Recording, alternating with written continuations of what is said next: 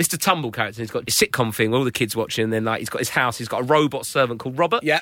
And when the door knocks, there's a little song. They go, "Who's at the door? Who's at the door? Someone better answer it. Get the door, Robert." Okay, that's what they sing to. They've started singing that to me in my own house.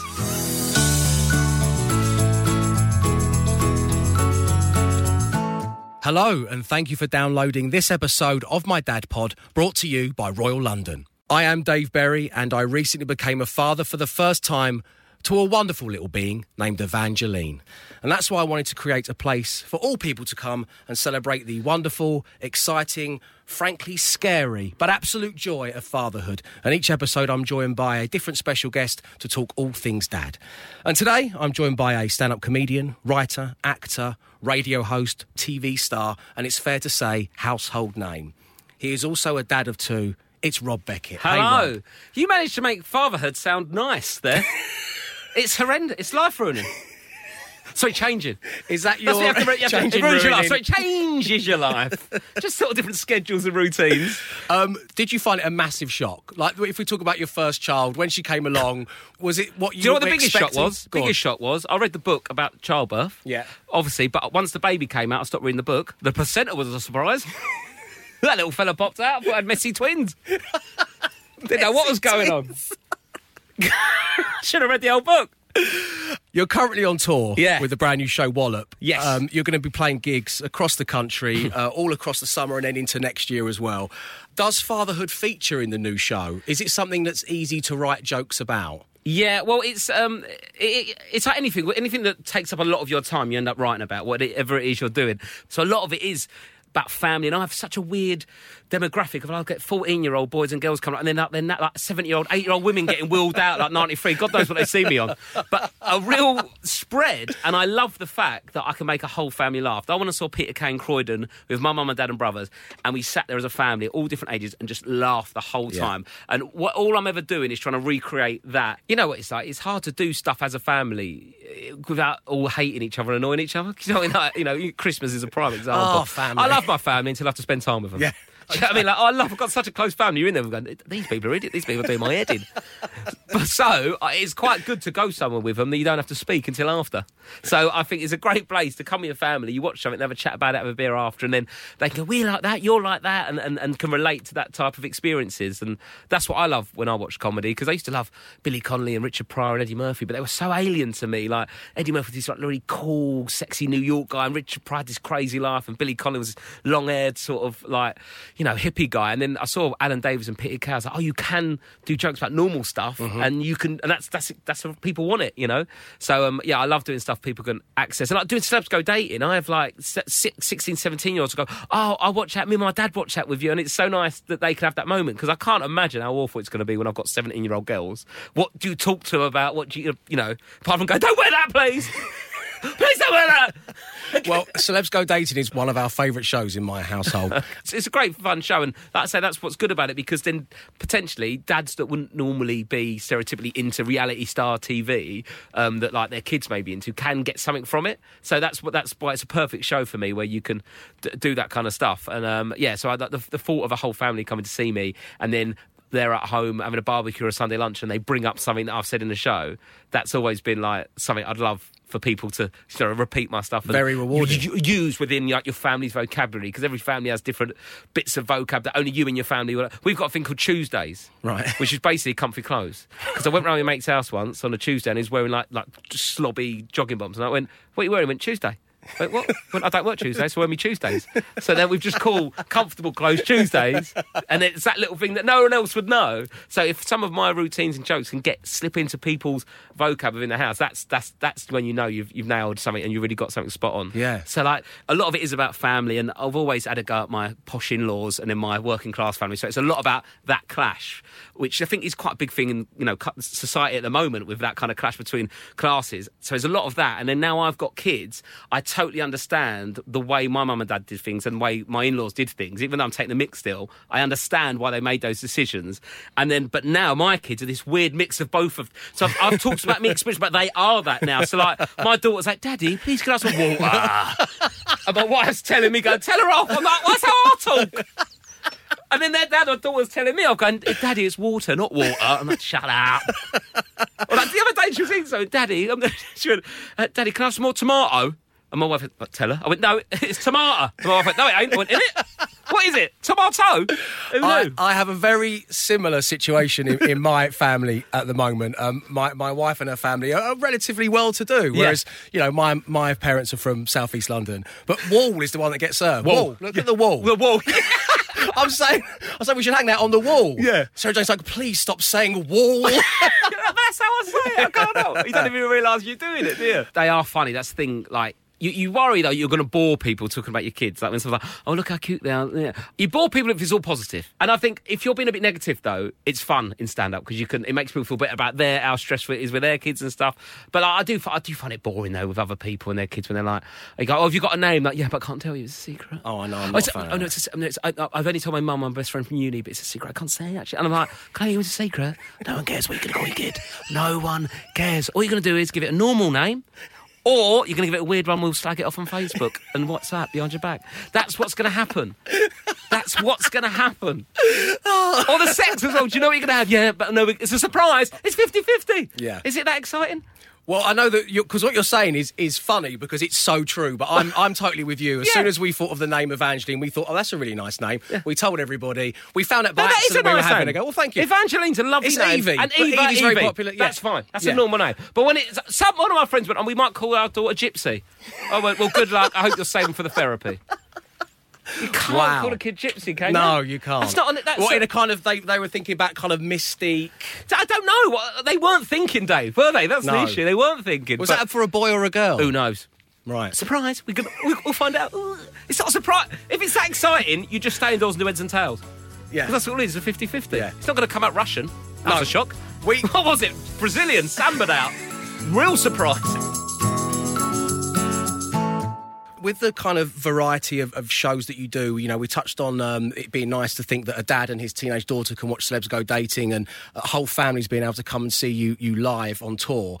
Is there certain things that your kids are watching that you're doing? Are there things that you want them to watch, allow them to watch, or is it all a bit too early for that yet? Yeah, I mean, at the moment it's a little bit too early. When I did All Together Now, which is a fun singing show, because they love Strictly, they love the dancing on Strictly, the 4-year-old loves that.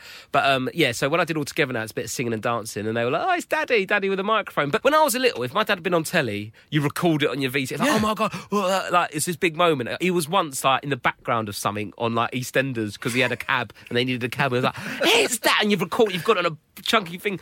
But like, now you're on screen so much. Like if you just like you film each other and stuff. So kids are growing up now and used to seeing you and them on screen, and then you can just flick it up onto your big telly in your house. So being actually on the telly, they're not aware that there's like a fame element to that. They just think that might just be something I've recorded and popped up there. It's a great expense, a full studio show on my phone. Hiring one of the Spice Girls to do it with you as well. Exactly. Well, that's ostentatious, Rob.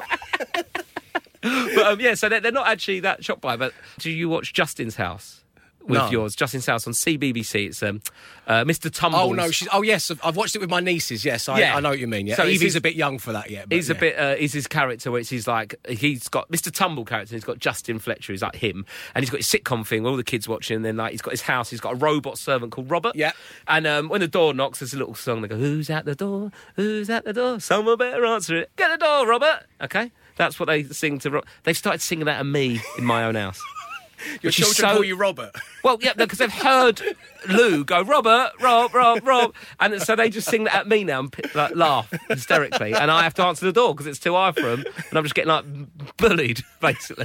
With touring and the length of the tour you're about to go on, are you torn between really missing the girls or are you really looking forward to having some time in a hotel room? Well, after 2 years of not being on tour, I'm quite looking forward to the first 2 weeks. Okay. Just not gonna lie. Not gonna lie. Once I've caught up on sleep, I'll start missing them. But until I've had enough sleep, I actually see him loads because I'm around in the day. Sometimes I leave, if I'm doing Brighton, for example, I don't leave till 3, 4 in the afternoon. So I've seen them all day because they're not at school yet. So I've seen them all day. And then, the mum, but my wife, Lou, their mum. The other one who's not me. Yeah, the other one in there. She'll like do them dinner and put them to bed. But I've seen them for most of the day. And then, so you do see them actually quite a lot if you're not... Because it's not like a band where you're away for 6 months doing North America or something. I mean, it probably is if you're more successful, but currently it's sort of just Telford on a Tuesday. 2 hours back, and so I do still see them quite a lot because it's a lot of back and forth. So it's not like 6 months away. So it's it's not much different to doing a normal 9 to 5 because really I'm only on stage for an hour and a half. So with the travelling, you're not away as much as you'd think. We're all aware of the concept of the dad joke. Yes, but do you find your kids funny? Well, yeah, they do. It's weird. They pick up little things and you don't know where they've got them from, and then you find out it's like Bing on the telly. It's normally some sort of TV show I've let them watch too much. But then I feel like I can't moan at them for watching telly. I literally make it. Yeah, that's very true. Don't watch telly. Actually, do watch it because that pays the mortgage. Keep the old telly watching up. But so like my 4-year-old started going, "Oh man." No idea. Oh man! No, like she goes. I go. We're going to bed now. She goes. Oh man! The Americanisms seem to see. A lot of people have said that on this podcast. Oh man! Like, where's that come from? What are you thinking at this stage as far as technology and screen time goes with the girls? Is it something that you're monitoring, you and Lou are monitoring, or is it something that you don't really mind because they're not interested in the first place? They have like little iPad, like tablet things, which we use for like if we're on a train journey and they've got headphones, or if what we've been doing as well, because we're so tired, like if they wake up at like 5 a.m, I will just give them that so I get an hour of sleep. And I know that's wrong, but at the moment it's survival. The Dad Pod does not judge. We are just here to hear stories and exchange advice. Exactly. And if so it's in extreme, like when they're stressing, I will just like whip that out. Yeah. But it's not too worrying because they're literally just watching like iPlayer or Netflix or the Disney app and stuff that is okay for them to watch, like the kids' stuff. But it's when they start getting let loose on YouTube and that I think when they're a bit, get to about 9 or 10 and they start getting phones in school and all that. But at the moment, they're a bit too young for that. But I keep going, I hope the sort of social media sorts itself out by the time they're on it.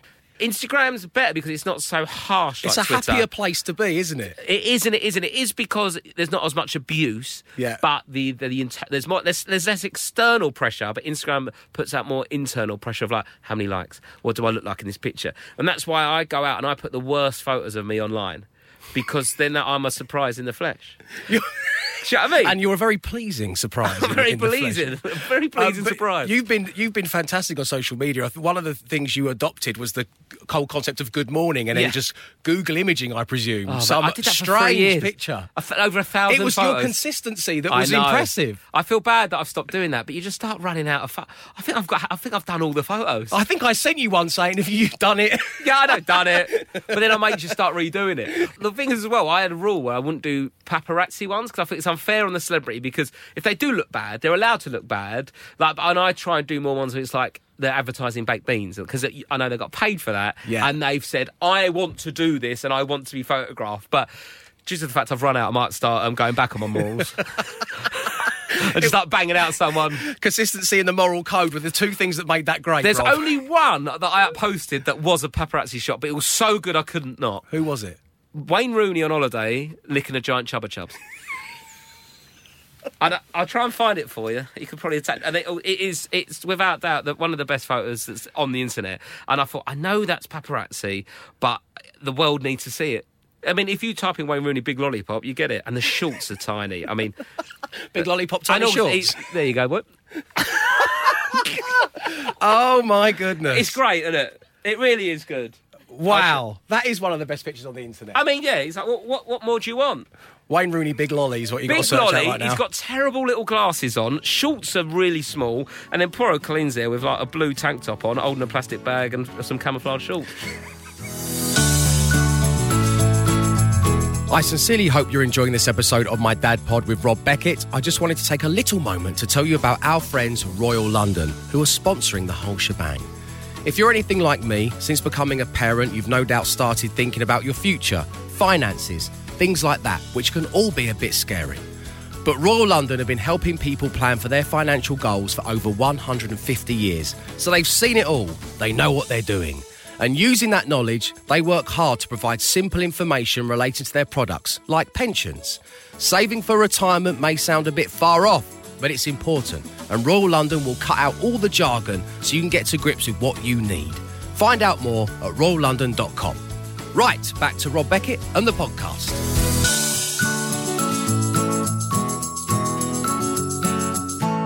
Rob, let's move on and talk about your dad? Because when I've been to see you a couple of times, and on both occasions, you've had loads of family there, which is just always so lovely. And I think your uncle came over to me and said hello. And yeah, they'll have a free night out.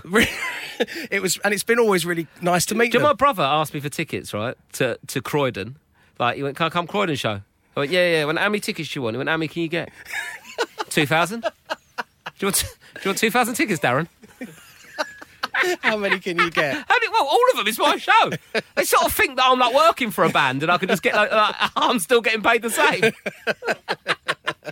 Sorry, it's about my dad. No, I wanted to ask about your dad. I mean, do you see differences or similarities in the way that you're a dad compared to how your dad was to you? You know, because I know you famously on record saying that you grew up in a very funny family. And it was quite banterous and that's great. Do you see similarities and where are the differences? I think I'm around a little bit more just because he had to work so hard. Because he worked shifts, but like in a cab. But he'd go out at like 10 in the morning and come back at 3 in the morning. Like wow, proper. And then leading up to a holiday, you wouldn't see him for 2 weeks, and he'd be doing 20-hour shifts just because there wasn't as much money knocking around. So and I did find as well that he would be like quite stressed before holidays, and like he had so much pressure on him to do it. And luckily for me, like by doing this job, like I'm around a lot more in the day because I'm only on stage for an hour and a half, like at the most and stuff. And I do feel like I'm in a much more privileged position where I can be a little bit calmer to make decisions and stuff because I don't have as much pressure on me as he did to work those long hours and stuff. But I still think essentially we're both a pair of silly idiots, right? So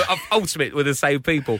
It's weird as well because there's a lot of emphasis on like the of my kids' education. I think will be the mine because my mum and dad left school at 13, 14 to go straight into employment. When I was there a bit longer and then ended up going to uni to do a tourism degree. It was an absolute waste of time, but I had a right old laugh. The Blair years, when anyone was going.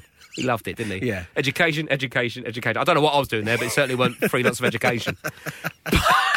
But he was just like, we'll go and get a job and earn some money where hopefully I'll be in a position to my kids where they can have a think about like different options. Where doing comedy, that wasn't really something that was offered or thought of something you could do. So that'll be different. Like even I'll feel a bit like intimidated by their education of like they'll have time to do it and it'll be more, and my wife's a teacher and she's got a master's in something, I don't know, something clever and all that. And she's very on it with that. So I feel a bit like I'm going to lose this race of intelligence very quick. Do you know what I mean? But I think it's a good progression from, like, you go, that my parents left school at 13 or 14 with nothing, no money, had to work all the time. But now they work so hard that I could think about being a comedian. And then I have become one, and I've got more spare time to sort of now help them. So it's nice to see that evolution. And also, like, the hard work that my parents put in allowed me to be in a position to work hard so that they can have opportunities that I never had and wouldn't even cross my parents' generation's mind. So it's nice to see that those hours that my dad put in that cab, it's like the trickle-down effect. So the hard work and the work ethic, my mum and dad, because my mum looked after us boys and worked, that work ethic has bled into me, where I could be doing a lot less.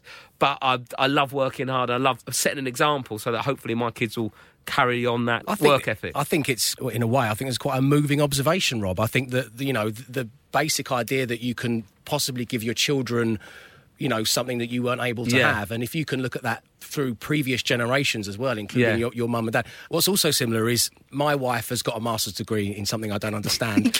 And I went as far as doing a year of A-levels before becoming a star, darling.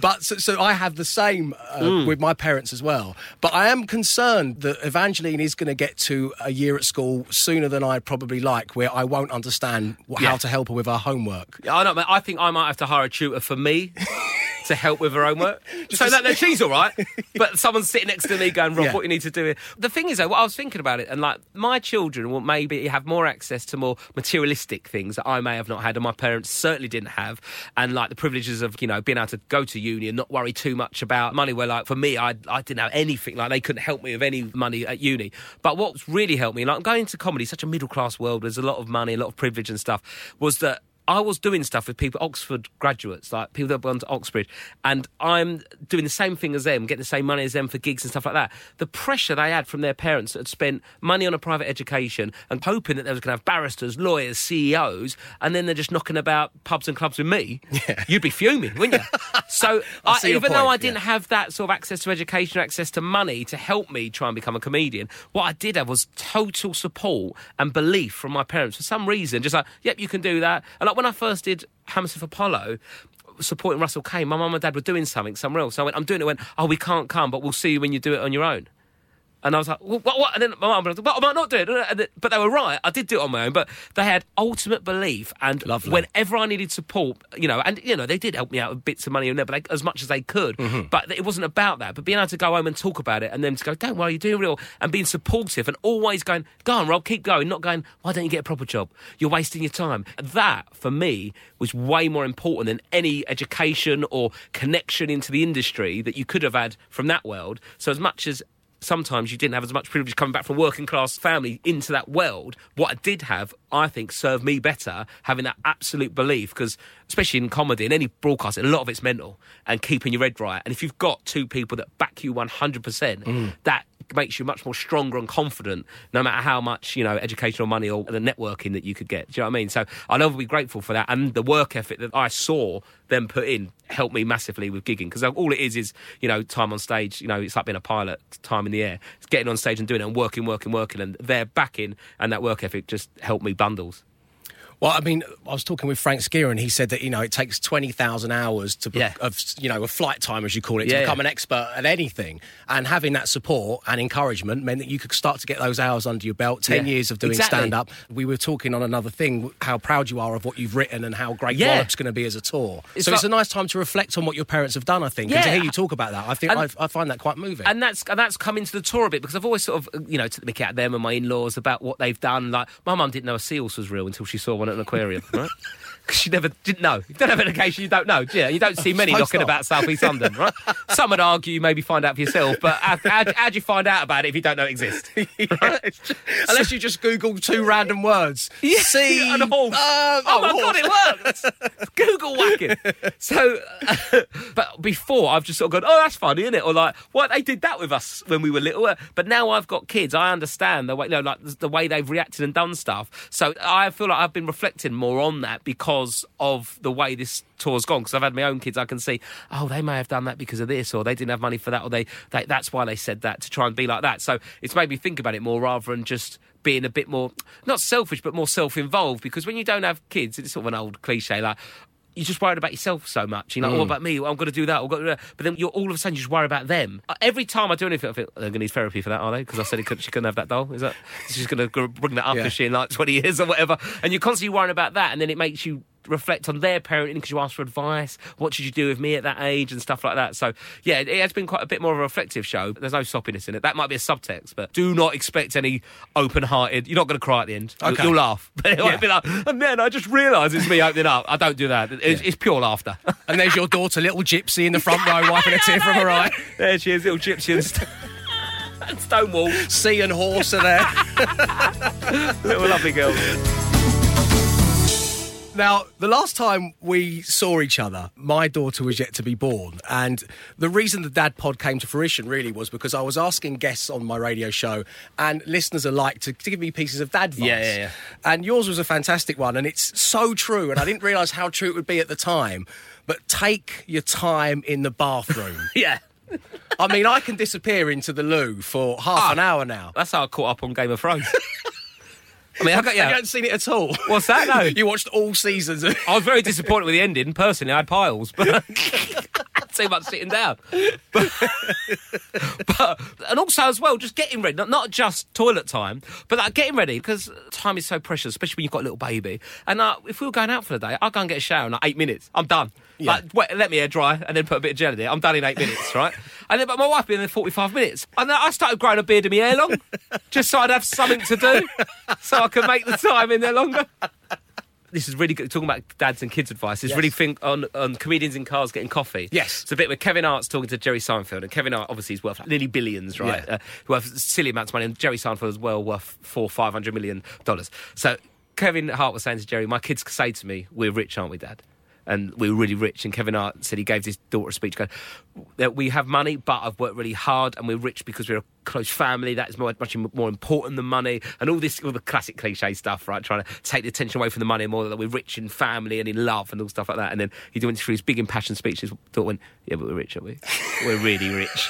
And then Jerry Seinfeld says, he goes, no, I'm rich. You're not rich. He goes, but Dad, we fly first class. And he goes, yeah, because you're with me. I'm rich. If you come with me, we go first class. But if you're on your own, you're not rich. Heinrich. Getting the distinction. Yeah. It's important. Benedict Cumberbatch, his piece of dad advice to me was sleep when they sleep. Make sure to build in some napping time to avoid going insane. Yeah. How many nannies did he have? Yeah. I don't want to cast aspersions on the name, but Benedict and Cumberbatch, that's 2 at least, isn't it? Pop them in the East Wing and go for a sleep for 10 hours. But he may not have. But yeah, you've got to sleep when they sleep. But it's so erratic. But also you've got to do other stuff in the house, and you've got to do a dishwasher, you've got to tidy. You can't just, My wife and Evie went away last week, and it took me 2 days of being on my own in the house before I realised I could turn the TV up over the volume of 9. And then once I discovered that, and I felt like the stabilisers are off, I went feral. I went back in time by about 12 years. And this ended, they're getting back today. I'm seeing them today. Yeah. Yesterday, I ate a pizza in my bed. Unbelievable. I need them back, Rob. Do you know what, right? I sort of think, if Lou left me and took the kids, right, out the house, boom, gone, right? Yeah. Obviously, you're going to be sad at some point, probably when the divorce settlement comes through. But you're obviously going to be sad, but that first 5 days of an empty house. Yeah. And you're just smashing through your recordings. Like, I'll be sad that she's gone, but the first 5 days, it'll be like the greatest 5 days of your life. And then, once you've caught up on everything and you've run out of food and you sort of just gets cold and lonely, that's when you sort of, you get sad. But the first 5 days of a divorce must be quality. Getting the disc space back up on your Sky Planner. Deleting it. That's that RuPaul's Drag Race. Gone. Gone. Wallop. See you later. 8 episodes of this. Gone. Oh. So, Rob, let me ask you this. Yeah. It's 15 years from now. Okay. And your 2 girls listen to this podcast back. Yes. What would you like to say to them? At 15, you are not going out like that. Whatever they're wearing. You're not wearing that. You're not allowed outside. They're going to be in their Tuesdays 7 days a week. Tuesdays 7 days a week. No, I'm not being silly. What would I say to them? Do you know what? I'm very keen not to be that preachy dad. And because, I've come from a bit of a different background, I don't want to be that going, well, when I grow up like this, or when your nan and granddad had this. But no, I don't want to be too preachy. But hopefully what I'm going to do is, if I'm a good enough dad, I shouldn't have to give them too much advice at 15. And hopefully they'll be making the right decisions. But I will be there looming over them to tell them they are doing it wrong, though. I can't help it. I talk too much. I'm going to try, but I'll be just biting my lip, just like, I think you've got to learn for yourself.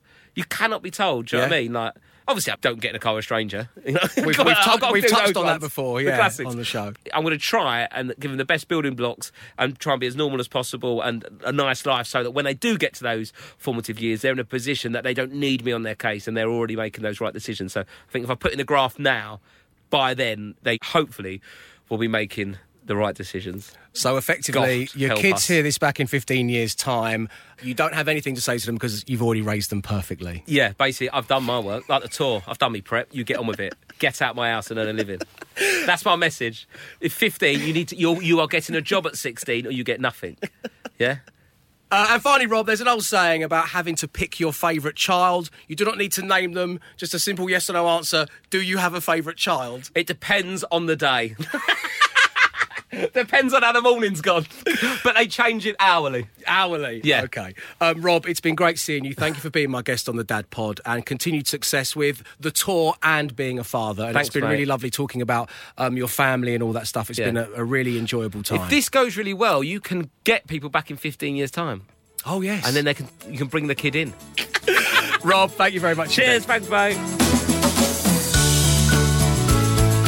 The always brilliant Rob Beckett. As ever, don't forget to leave my Dad Pod a comment and a rating if you enjoyed it.